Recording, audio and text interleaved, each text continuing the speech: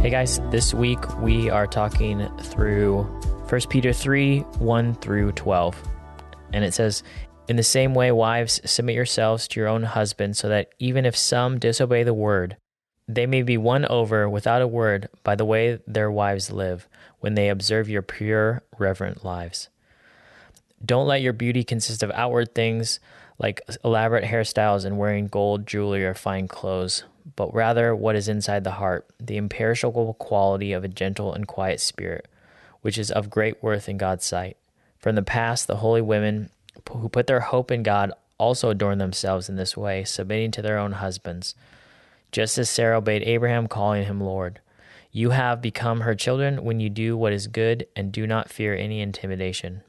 Husbands, in the same way, live with your wives in an understanding way as with a weaker partner, showing them honor as co-heirs of the grace of life, so that your prayers will not be hindered.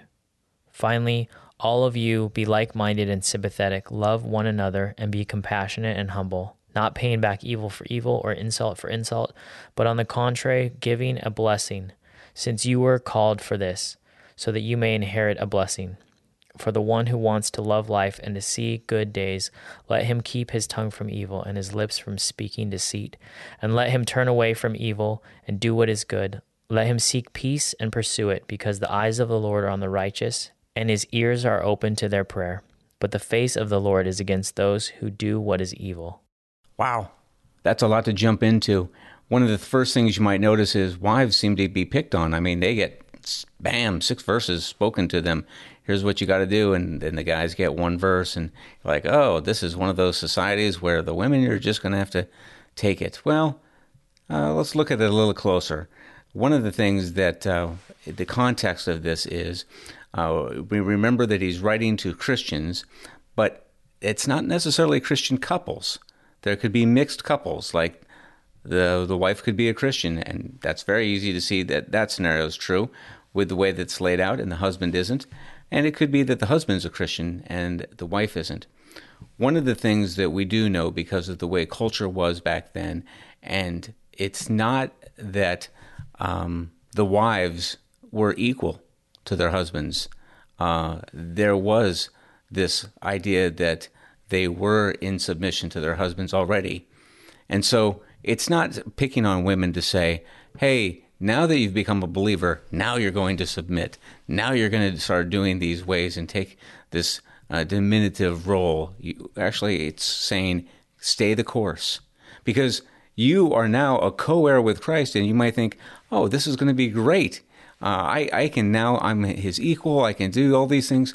And while that might be true in the heavenly sense, it might be true in the spiritual sense, it might be true in the sense of your co-heirs with Christ, it was not that way in culture. And so to exert your power, your newfound identity, would be really bad, might be embarrassing, especially if your husband wasn't a believer. It would be rough on him. Yeah, and all of the things that Peter's already talked about still apply in these verses. For us, it's been a couple weeks, but they're hearing this all at the same time. And they're taking all of these things together, where Peter says, be holy, and he says, love each other constantly and honor everyone and fear God. They're looking at these verses that we're going through this week through the same lens that they've been looking at all these other verses that Peter's kind of set up.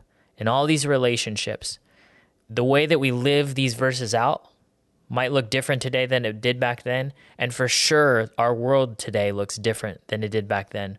But as followers of Jesus, we're still called to live the gospel out wherever we've been placed, in whatever time, in whatever situation. He's calling us to follow him. I'm going to pop down to verse 3, and looking at the Good News translation, it words it this way. You should not use outward aids to make yourselves beautiful, such as the way you fix your hair or the jewelry you put on or dresses you wear. Instead, your beauty should consist of your true inner self. You know, when I read this, I know it's the reverse. I'm about to tell you a story that's the reverse of what's being talked about here. I'm going to tell you a story about the man being concerned with that and the woman not being as concerned. But I think the principle is well worth the story. Dave Reaver, if you don't know the man, is a traveling evangelist, and he tells the story of when he was in Vietnam, half his face was blown off, and was in the hospital for 14 months, had countless operations, obviously discharged. But one of the most traumatic times in his life is when his new bride came over to see him, and he was so nervous about seeing her. He was so scared because he looked like a freak. I mean, half his face is blown off. The guy can still take off his ear and show it to you. So he was not excited about it. When she came in, she actually had to read his medical chart to make sure she was at the right bed. She did not recognize him. And then she came up to him, and he tells the story of her kissing him on the worst part of his face. And she said, "I love you." And he was just overwhelmed. He couldn't believe it. And he said, "How could you?" She said, "Well, you were never that good looking in the first place." And I just think that small, soft joke showed her true inner beauty, much more than anything else could have. Peter's not alone when he talks about the relationship between husbands and wives. In Ephesians, Paul tells wives to submit their husbands. And he also says, "Husbands, love your wives just as Christ loved the church and gave himself for her." If I take these verses out of context and mistreat my wife, it's not me being loving. It's not me being honoring. Sometimes we read verses like these and we forget that the Lord is calling us both to follow him and to sacrifice and serve the other person. Tim Keller has a great quote, and he says, "The Christian teaching does not offer a choice between fulfillment and sacrifice, but rather mutual fulfillment through mutual sacrifice." I'd also like to talk about the word submit, just real quick there, submission. In our context, that, I don't know, I think of WWF, or I guess it's WWE now, where you have to pin someone down and make them say uncle, or, you force someone to do something that they don't want to do, and it's a painful experience.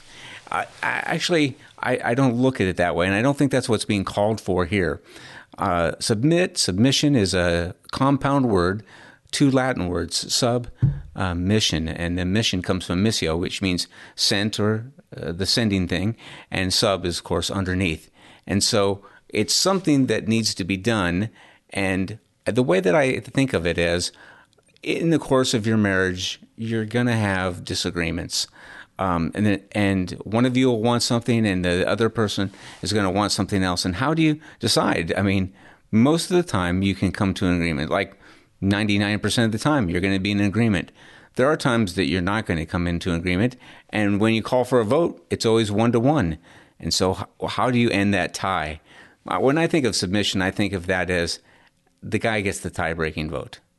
Why it's that way? It's because Adam was created first, and that's how it kind of lays it out.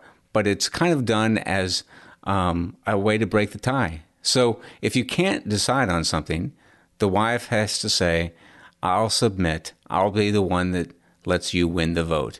It's an act of love. It's just a way of saying, "Yep, I'm going to trust you on this one."